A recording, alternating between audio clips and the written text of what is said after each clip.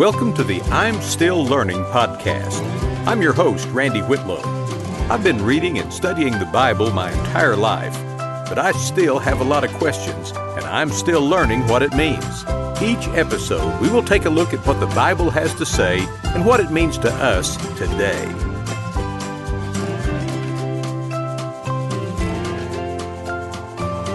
Welcome to episode 15. Today my topic is called, What do you mean by salvation?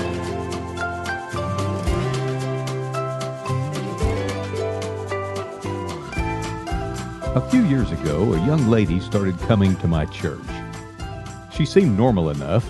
She professed to be a Christ follower, and I accepted an invitation to be her Facebook friend. Her posts, however, were anything but normal. They were filled with profanity-laced tirades against businesses, against politicians, and against ordinary people who had crossed her path. The thing that really got me, however, is that she would end her tirade with, "You need to get saved." I kind of felt like Inigo Montoya from the Princess Bride movie when Vizzini kept saying, "Inconceivable." Inigo finally says, "You keep using that word. I do not think it means what you think it means." So what do I mean when I talk about salvation, or getting saved, or accepting Christ, or crossing the line of faith, or making a decision for Christ? Different folks use a lot of different terms for becoming a follower of Christ. Well, let me start with the why we need to be saved, or accept Christ, or cross the line of faith, or make a decision. Every culture, no matter how primitive or developed, recognizes that there are actions that require a remedy. So the idea of punishment or payment to atone for or attempt to make things right by the one who has done something wrong for the benefit of the one who has been wronged is a well-known and accepted principle. So here's the deal. God is our Creator. He is holy and just. Now, since He is holy, He will not allow sin to be near Him. He is just, so He doesn't make side deals for people who can do something for Him or give a pass to His buddies to allow them to get away with their sin. He treats everyone the same. And Romans, the 3rd chapter, the 23rd verse tells us, "For everyone has sinned. We all fall short of God's glorious standard." And as a result, our sin has separated us from God. And the penalty of sin is death, or eternal separation from God's presence. But here's the good news. God is not only holy and just. He is also loving. He wants us to be reconciled to Him. He's not looking for an opportunity to destroy us. 2 Peter, the 3rd chapter, the 9th verse says, God does not want anyone to be destroyed, but wants everyone to repent. So what can we do? How do we get holy enough to get back into God's presence? Well, there's nothing that we can do on our own that can make us holy.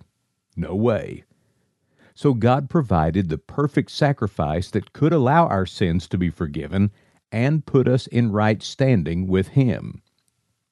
He did this by sending Jesus to earth to live a perfect, sinless life and die a horrible death on the cross to pay the penalty for our sins. The holiness of God and the love of God converge in the cross of Christ. And His resurrection is a sign pointing to eternal life with Jesus for those who believe in Him. So when we are saved, or accept Christ, or cross the line of faith, or make a decision for Christ, whatever you want to call it, we are accepting this offer of forgiveness paid by Christ's death on the cross by believing that Jesus' death and resurrection was enough to ensure our forgiveness and declaring that He is now the Lord of our life. Wow, there's a lot that's packed in to these past few paragraphs.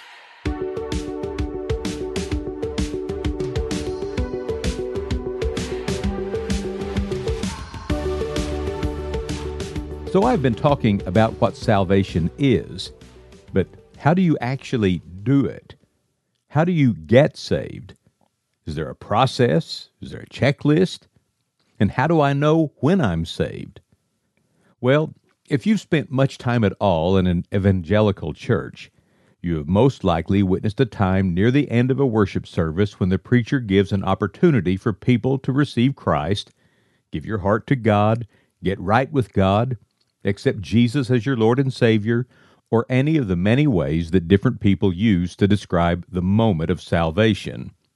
And you may be asked to repeat a prayer that the pastor leads, often referred to as a sinner's prayer. That prayer will typically have a declaration that you know that you need a Savior, and then you ask Jesus to forgive your sins and come into your heart, followed by words of gratitude for the sacrifice that Jesus made so that you could receive this gift of salvation. So, is that it? Are you saved after you say those words? Well, honestly, maybe you are, and maybe you aren't just yet. Because just repeating a prayer doesn't mean that you're saved. It's not the words that save you, even though the words are a necessary part. If someone badgers you until you repeat a prayer, it might make the person who is trying to get you to say the words feel better, but it doesn't change a thing for you if you're just repeating phrases. Now, I don't mean to make this complicated because it's not, but I also want you to truly experience salvation and not just go through a spiritual exercise. Salvation is an encounter with God. In the Gospel of John, chapter 6, verse 44, Jesus said, "For no one can come to me unless the Father who sent me draws them to me." The preacher doesn't save you. The prayer doesn't save you. What saves you is responding to God drawing you to the salvation moment.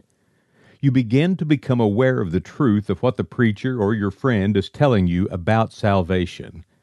You become aware that you need forgiveness for the sins that have separated you from God. This awareness, or conviction, is brought about by the Holy Spirit of God who is drawing you to this understanding. For some, this awareness comes as soon as they hear about Jesus' sacrifice for their sins. For others, it may take quite some time to process and allow the Holy Spirit to draw them. But here's the deal. God does not force His way into a person's life. He invites. He comes to you, but you must also come to Him. And when you come to that moment of belief and you understand what Jesus has done for you and what He is offering to you, then suddenly that prayer has great effect because it is no longer just a series of phrases that you repeat. It is a life-changing acceptance of a gift you could never attain on your own. Romans chapter 10, verse 9 says, "If you openly declare that Jesus is Lord and believe in your heart that God raised Him from the dead, you will be saved." That is the internal belief in salvation in Jesus Christ that is brought about by the Holy Spirit leading you to the awareness of your need of salvation, working in conjunction with your external expression or confession that you are asking Jesus to become your Savior and Lord.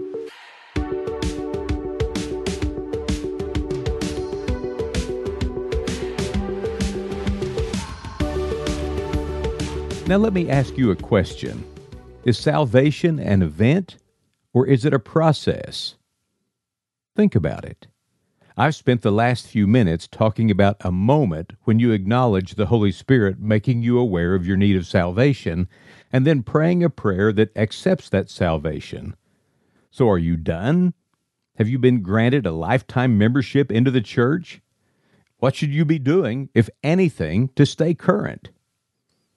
Let me begin to answer that second question by answering my first question. Salvation is both an event and a process. The process didn't begin at the moment you received salvation. That moment you received salvation was a pivotal event that changed the course of your life and your eternity. But the process for you began back when you were first able to understand the concept of right and wrong. The experiences of your life taught you that every day you were presented with choices. Most were inconsequential, like which shirt you would wear or where you would eat lunch. But some choices brought long-term consequences, like should I marry this person or should I buy this house? Many times you based your decision on how you felt in your gut about something because it was impossible to get all of the facts on a spreadsheet. Sometimes your decisions worked out well, and sometimes not so well. But then there were times that you wondered about spiritual matters. You saw good and bad about church. You saw good and bad about Christians. You wondered if it was true, and if it was true, was it worth pursuing? And then, at a certain moment, you sensed in your gut that this whole salvation thing is true, and that now was the time to jump in. You now know that your gut sensation was actually God's Holy Spirit actively inviting you to come to Jesus. But it didn't just happen at that moment. The process for all of us actually began back to the earliest time of recorded history. Adam and Eve in the Garden of Eden sinned. They realized that they were naked and that they were afraid to appear before God. God provided a covering for them by killing an innocent animal and using its hide as a covering for them. It established the principle of innocent blood being shed to cover the sin of the guilty. Throughout the Old Testament, this principle of substitutionary sacrifice was firmly established. All of the Old Testament points to a perfect sacrifice that once and for all would pay the penalty of sins of everyone. Of course, we know that the perfect sacrifice was Jesus, and followers of Jesus have been sharing the good news of salvation ever since. Generation after generation carried this message from country to country, and eventually someone shared this good news with you. The Holy Spirit confirmed it to you, and you received it. So that moment that you received Christ was a moment when your timeline shifts from your life before Christ to your life with Christ. It is a new life. Let me put it this way. When a baby is born, its timeline shifts from being preborn to being fully human. But that little human does not yet have any of the skills and understanding that it will have as it develops and grows. And that's the way it is with a new Christ follower. Yes, you are fully forgiven, and everything is new, but you are still closer to your pre-Christ life than you are to who you will become as you live for Christ through the years. A newborn baby needs people who will give it care and instruction until it is able to survive on its own, with the expectation that it will eventually be able to help bring others into the world and care for them the way they were cared for when they were young. In the same way, the new believer needs people who will care and instruct them until they are able to share the gospel with others and help them along on their journey. And the process continues from generation to generation. All of us who call ourselves Christ followers can thank the previous generations who faithfully carried the message of salvation to us.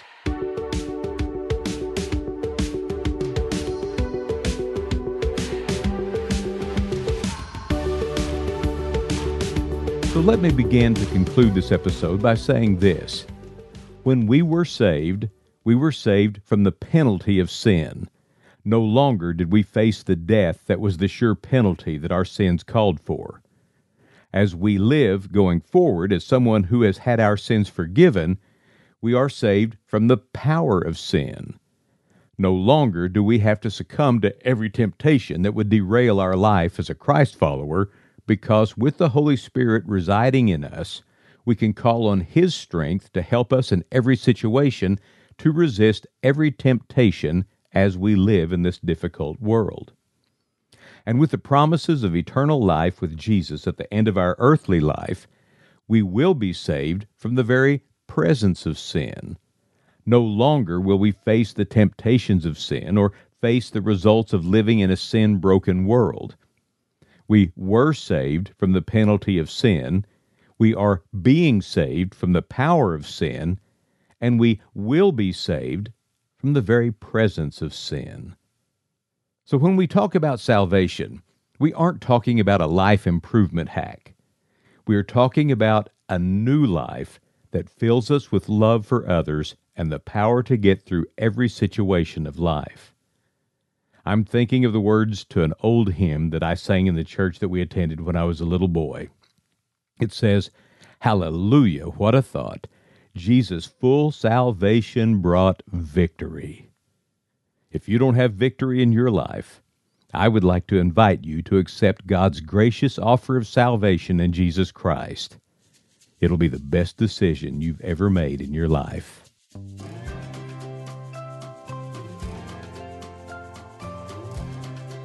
Thanks for listening to this episode, What Do You Mean by Salvation? If you have comments or questions, feel free to message me on Facebook or Instagram.